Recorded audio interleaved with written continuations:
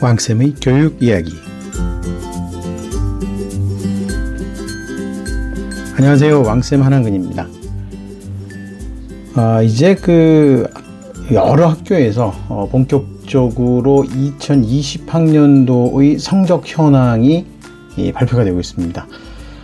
제가 이전 시간에는 경희대의 합격자 현황, 성적 현황을 갖다 대략 말씀을 드렸죠.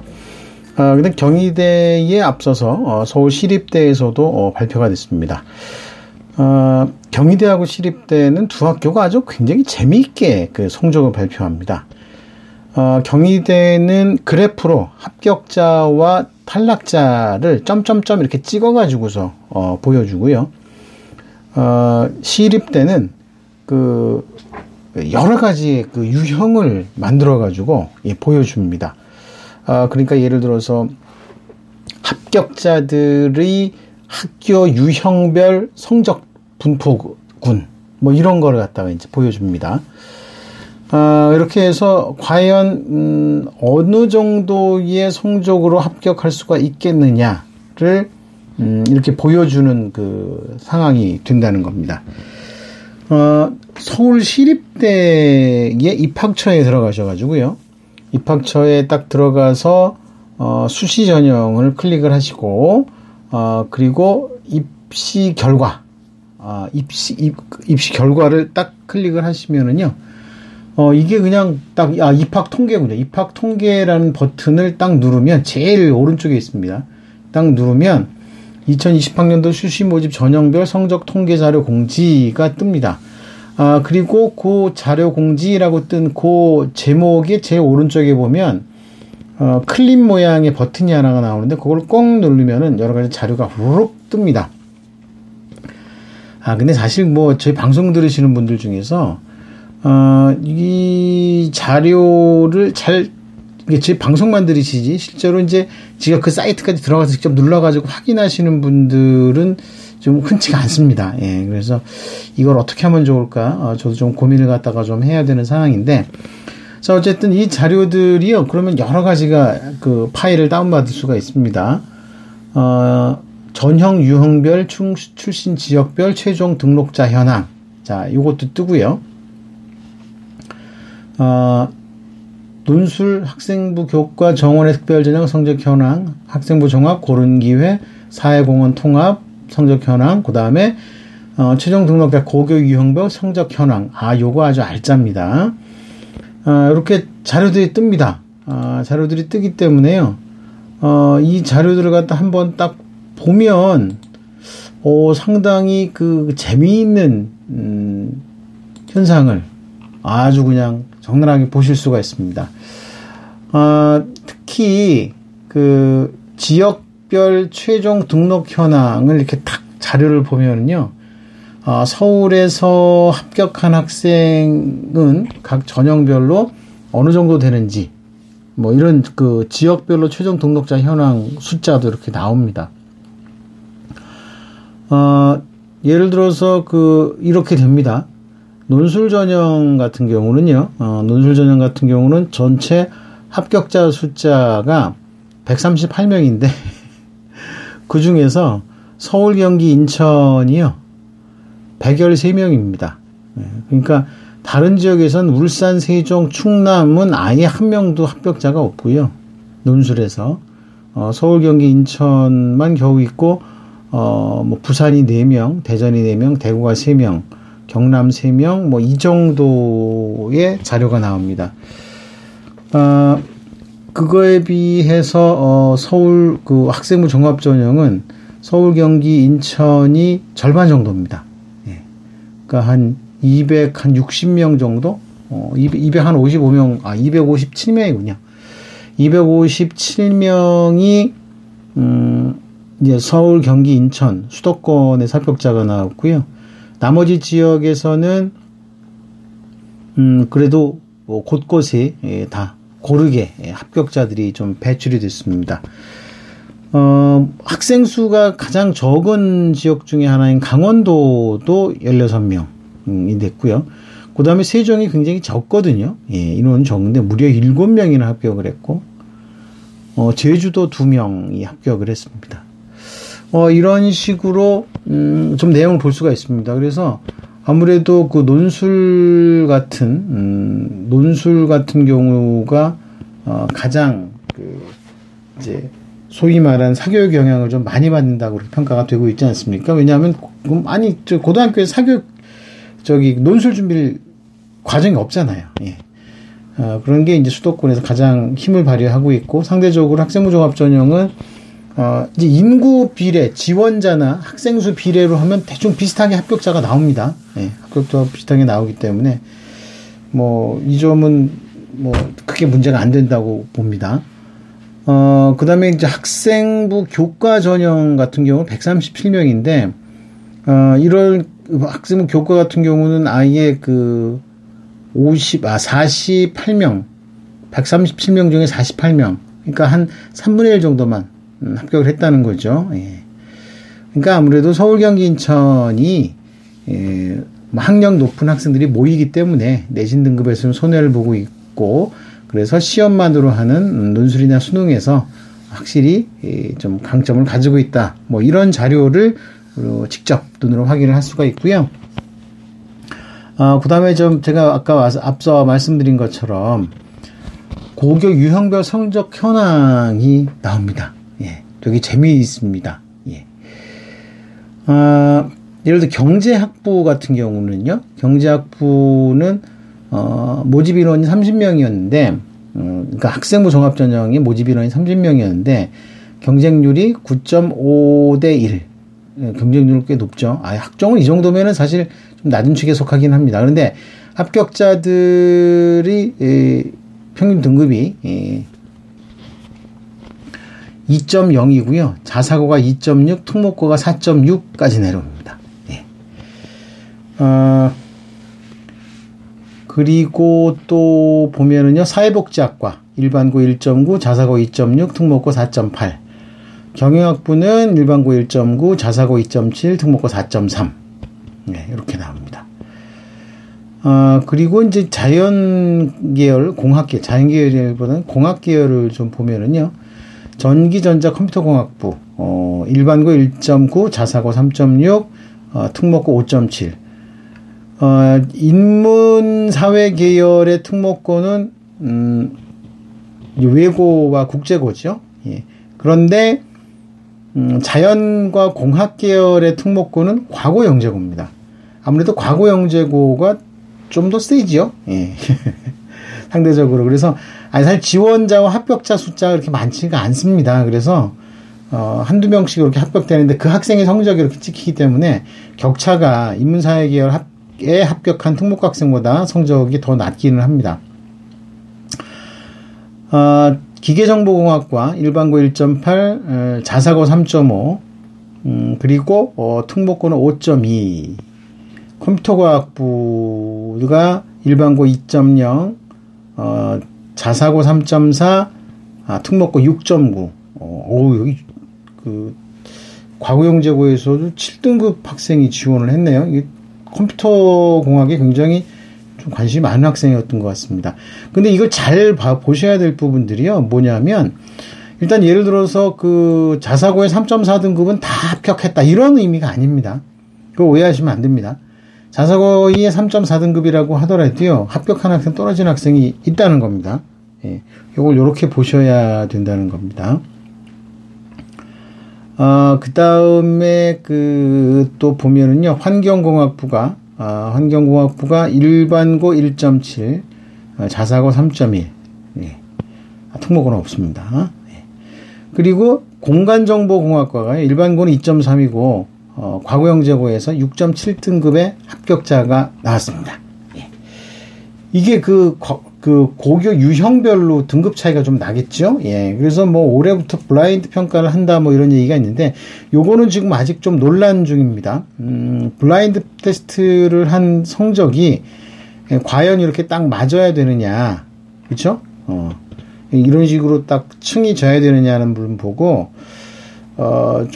올해 사실 블라인드 평가를 하게 될지 안 될지 이게 모르겠습니다. 왜냐하면 워낙 평가 기간이 그나마 넉넉지가 않은데 더 줄어들어가지고요. 블라인드 평가를 하게 될지 안 할지는 모르겠는데, 글쎄요, 모르겠습니다. 예. 어쨌든, 그럼에도 불구하고, 그러면 올해 요게도 차이가 날까? 아니면 이 격차가 좀 줄어들까? 자, 이런 생각을 할 수가 있는데, 제가 보기엔 블라인드를 해도, 이것보다 간격이 더 벌어지면 더 벌어지지 줄어들지는 않을 것 같습니다. 워낙 자사고나 특목고의 학교생활기록부나 이런 그 전공 역량을 키워주는 프로그램들이 워낙 잘 되어 있기 때문에 좀 그냥 이걸 액면가 그대로 보기에는, 그러니까 그 블라인드 평가를 한다는 그 자체에 대해서 그걸 보기에는 좀 아쉬운 점이 좀 많다고 그렇게 생각을 합니다. 그래서 이런 내용들을요, 한번 쭉 훑어보시면, 의미가 있고요. 자, 그러면 이제 요걸 갖고, 2022학년도, 지금 제가 말씀드린 요 성적은요, 지금 올해 고3들에게 참고가 되는 성적입니다. 지금 고1, 고2는요, 이걸 좀 다르게 해석을 해야 됩니다. 예, 다르게 해석하는 요 내용은요, 예, 좀 잠깐 쉬었다가 진행하도록 하겠습니다.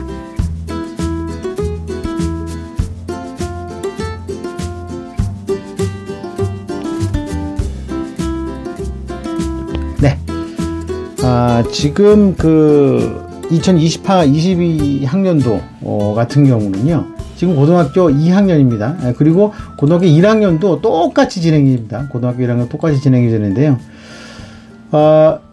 참 이거 교육적으로 별로 좋지는 않는데, 주요 15개 대학, 지금 15개 주요 대학, 정부에서 찍었으니까 제가 말씀드리는 겁니다. 15개 대학에서 가장 주목할 만한 내용이 뭐냐면은요, 학생부 교과 전형입니다. 가로 열고 지역균형 선발이죠. 예. 그래서 이게 다 10%씩 자리를 잡고 있습니다. 자리를 잡고 있고, 그러면은 과연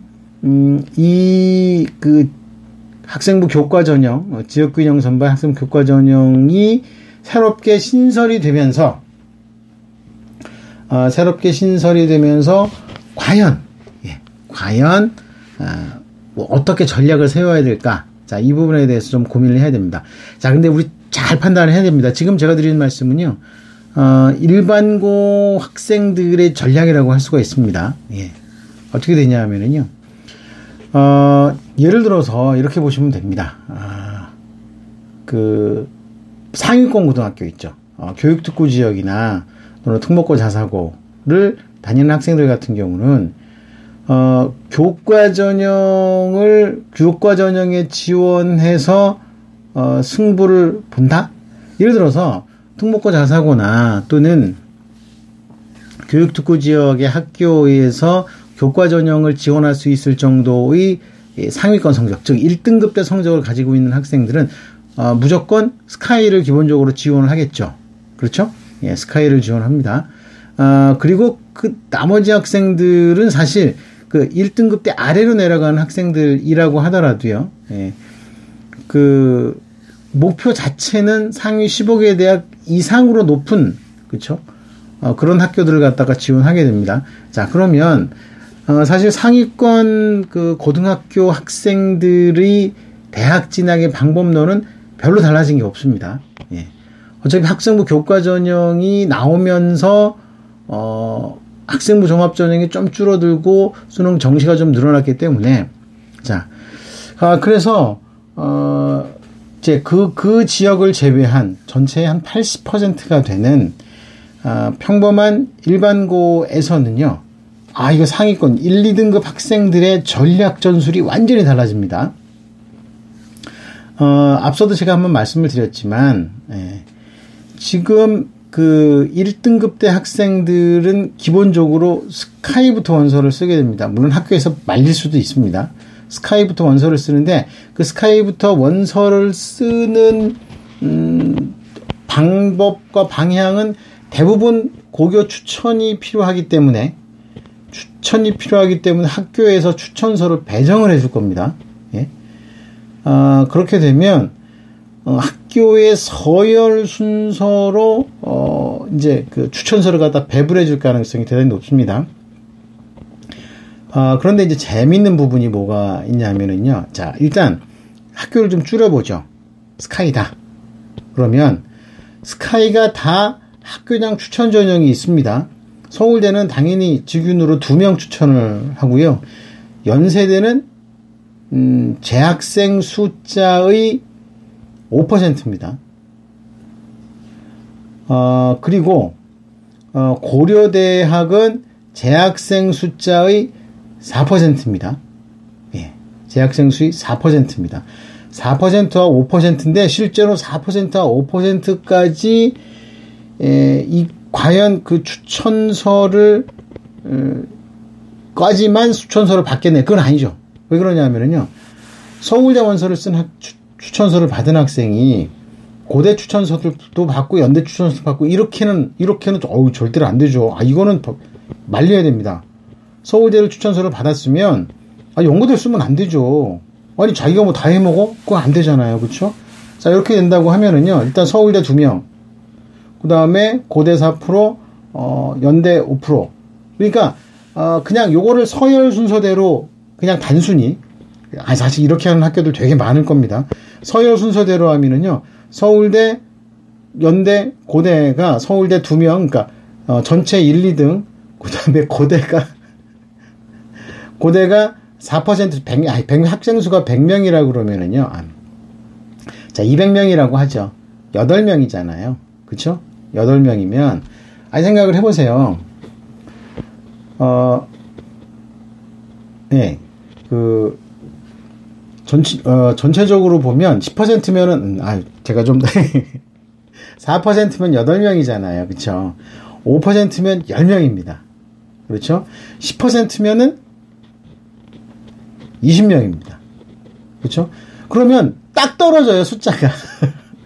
그렇죠? 숫자가 딱 떨어집니다. 4%면 8명, 거기다 2명을 더하고, 서울대 2명을 더하고, 그 다음에 5% 10명을 딱 20명, 10%가 딱 떨어진다는 겁니다. 그러니까, 우리 학교에, 200명인 학교에서 10등만 해도 서울대 연고대 추천을 받을 수가 있는 거예요.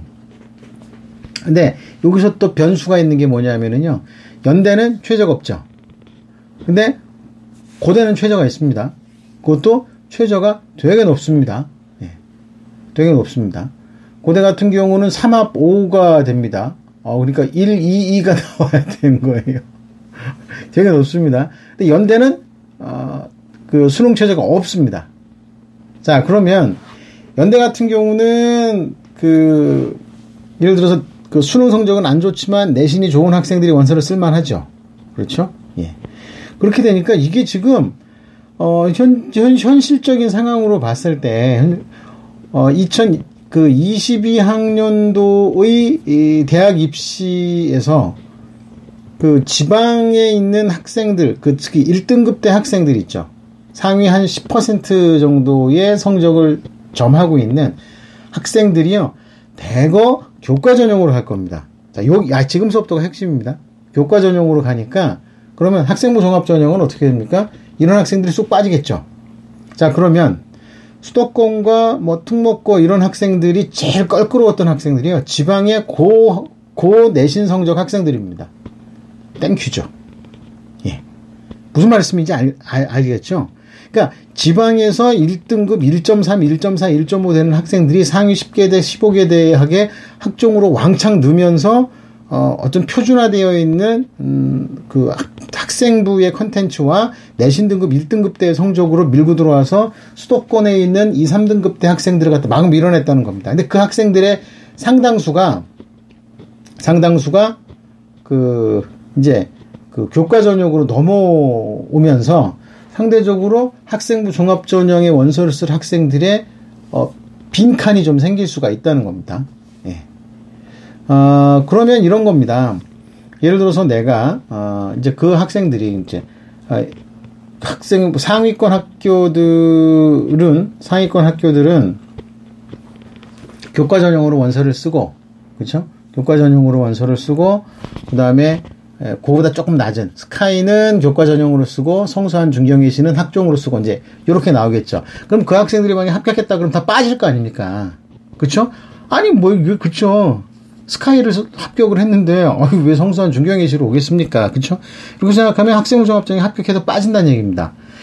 이렇게 되면 현실적으로 보면 일단 학종을 지원하려고 하는 수도권 지역의 2, 3등급대 학생들에게는 나름 길이 조금 더 열렸다. 예.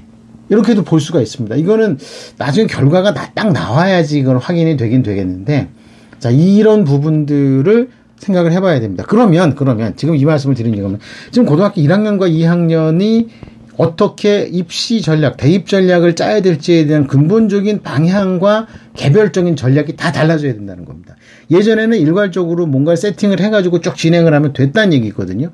왜냐하면 이렇게 중간에 변수가 없어요. 어디서 뭐 일정 학생들 갖다 쑥 빼간다거나 또는 추천서로 줄을 세운다거나 이런 게 없었기 때문에 되게 간단했어요. 그냥 다 학종 막 이렇게 해서 몰려갔으면 되는데, 그러면 그 학종으로 몰려갔을 때 똑같이 다 열심히 해야 됐다는데, 근데 지금 이런 상황이 되면은요, 전략적으로 나는 어떤 부분을 어떻게 선택해서 어떻게 준비를 해야 될지에 대한 전략이 세워져야 되고, 그 전략을 어떻게 짜느냐에 따라서 합격 불합격이 지금 고등학교 1학년, 2학년은 확 달라질 겁니다. 근데 제가 분명히 예언하건대요. 지금 고등학교 1학년, 2학년에 입시를 진행을 하면서 엄청나게 많은 문제가 터질 겁니다. 말도 안 되는 결과가 나오고, 어쨌든 사회적인 논란이 엄청 많을 거기 때문에 지금 중3, 중2, 중3 같은 경우는요. 지금 중2, 중3 같은 경우는 지금 고1, 고2의 입시하고 전혀 판이하게 다른 입시를 치르게 될 가능성이 대단히 높습니다. 이거 분명히 문제가 생깁니다. 근데 이 문제가 생겼다는 게 전체 사회적으로 막 논란이 되고 이런 것보다는 정말 왜곡돼서 불공정한 결과가 나올 가능성이 대단히 높아진다는 겁니다. 자, 요런 상황들이 되면 지금 현재 중학생들 같은 경우는요, 조금 다시 옛날 스타일로 지금 현재, 그러니까 2020학년도, 19학년도, 18학년도에 입시를 치렀던 방향하고 다소 유사하게 흘러갈 가능성이 생긴다는 겁니다. 자, 정리를 하겠습니다. 학생부 교과 전형으로 만들어지면서 그 지방과 지역, 변두리 지역의 1등급대 최상위권 학생들이 학생부 교과 전형으로 대거 몰려가서 합격을 하고 하다 보면 의외로 많은 학생들이 학생부 종합전형에서 경쟁에서 빠져버리는 상황이 결국은 만들어진다는 겁니다. 이 교과전형 같은 경우는요, 이게 한 1, 2년 정도는 지나가야 되는데, 이게 어떤 식으로 줄을 세우게 될지 이거 모릅니다. 대부분 추천은 있는데, 이거 뭐 중복으로 주고, 이건 난리 날 겁니다. 이거 분명히. 예. 그러니까, 예를 들어서 중앙대 같은 경우는 10명, 외대 20명, 이런 식으로, 지금 현재 발표가 되고 있고, 아직 구체적으로 몇 명이까지 추천서를 받을 수가 있을지, 이 부분은 아직 공지가 되지가 않았습니다. 네. 아는 학교들도 좀 꽤 많기 때문에, 일단 좀 두고 보면서, 이거를 봐야 되는데, 어쨌든 간에, 그럼에도 불구하고, 일단 우리가 꼭 신경을 써야 될 부분들은요, 일단 학생부 종합전형으로 도전할 수 있는 내신 등급의 폭이 넓어졌다. 자, 이것만 아시면 됩니다. 지금까지는요, 2.8, 2.9 정도가 안 되면 상위 10개대에 명함도 못 내놓는다. 학생부 종합전형, 그런 내신 성적도 안 된다고 했었는데, 의외로 상위권 1등급 학생들이 쑥 빠지고 나면은요, 2등급대에서 3등급대 중반까지도 합격자가 중경외시에서 많이 나올 가능성이 생겼다는 겁니다. 단단히 벼르고 준비하셔야 됩니다. 내신 성적이 제일 중요하다고는 하지만, 내신 성적을 뽑는 거는요, 딸랑 10%이고, 그 10%도 대부분 학교장 추천이기 때문에, 사실, 2등급, 3등급 때나, 2등급 중반에서 3등급, 초중반 때 성적을 갖고 교과로 승부를 볼 수는 없습니다. 어차피. 그 성적은 어차피 학종으로 가야 돼요. 그러나 그 성적대의 합격선이 오히려 많이 올라갈 수 있다. 자, 요거를 아셔야 됩니다. 그러면 당연히 2등급 때와 3등급 때 성적 학생들은 학종 준비 제대로 하면 합격 가능성이 확 높아졌다는 거, 요것만 좀 이해하시고 계셔야 됩니다. 그러니까 2등급, 3등급 대 학생들이요, 내신 등급 올리는 것도 되게 중요합니다. 내신 등급 좀 올려서 기회가 되면 정말 그 2학년 성적 많이 올려가지고서 교과 전형을 도전해보는 것도 좋긴 하나, 현실적으로 교과 전형은 단순 성적 합산을 하기 때문에 손해를 봅니다. 그렇죠? 그러면 2학, 3학들은 성적을 올릴 때 올리더라도 학종 준비를 확실히 해가지고 하면 합격 가능성이 높아졌다는, 그래서 제가 보기에는 2022학년도 그 대학 입시 안에 가장 큰 수혜자는 일반고, 변두리와 지방 일반고, 평범한 80%의 일반고 학생들이 2, 3등급 대 학생들이 확실하게 성공 가능성이 높아졌다. 전 요렇게 봅니다. 그 전략을 다시 짜야 됩니다. 예. 물론 뭐 계율적으로 뭐 성적도 올리고 해야 되겠죠. 근데 어쨌든 그건 전체적인 큰 맥락 안에 들어가 있다는 겁니다. 예. 그러니까 뭐 너무 단순하게 생각하면 이제는 안 된다는 겁니다. 아니 뭐 어떻게 하겠습니까? 이건 제 이야기가 아니라 결국은 정부에서 그렇게 만들었기 때문에 뭐 어쩔 수 없죠. 우린 최선을 다해서 잘 활용하는 게 필요하다. 자, 이렇게 보시면 되겠습니다. 자, 아이고 제가 오늘 중간에 좀 횡설수설 했죠. 예. 새벽에 작업을 하다 보면 좀 이렇습니다. 자, 요거 좀 이해를 해주시고 적극적으로 좀 고민을 하는 그런 시간들이 됐으면 좋겠습니다. 감사합니다. 다음 시간에 뵙겠습니다.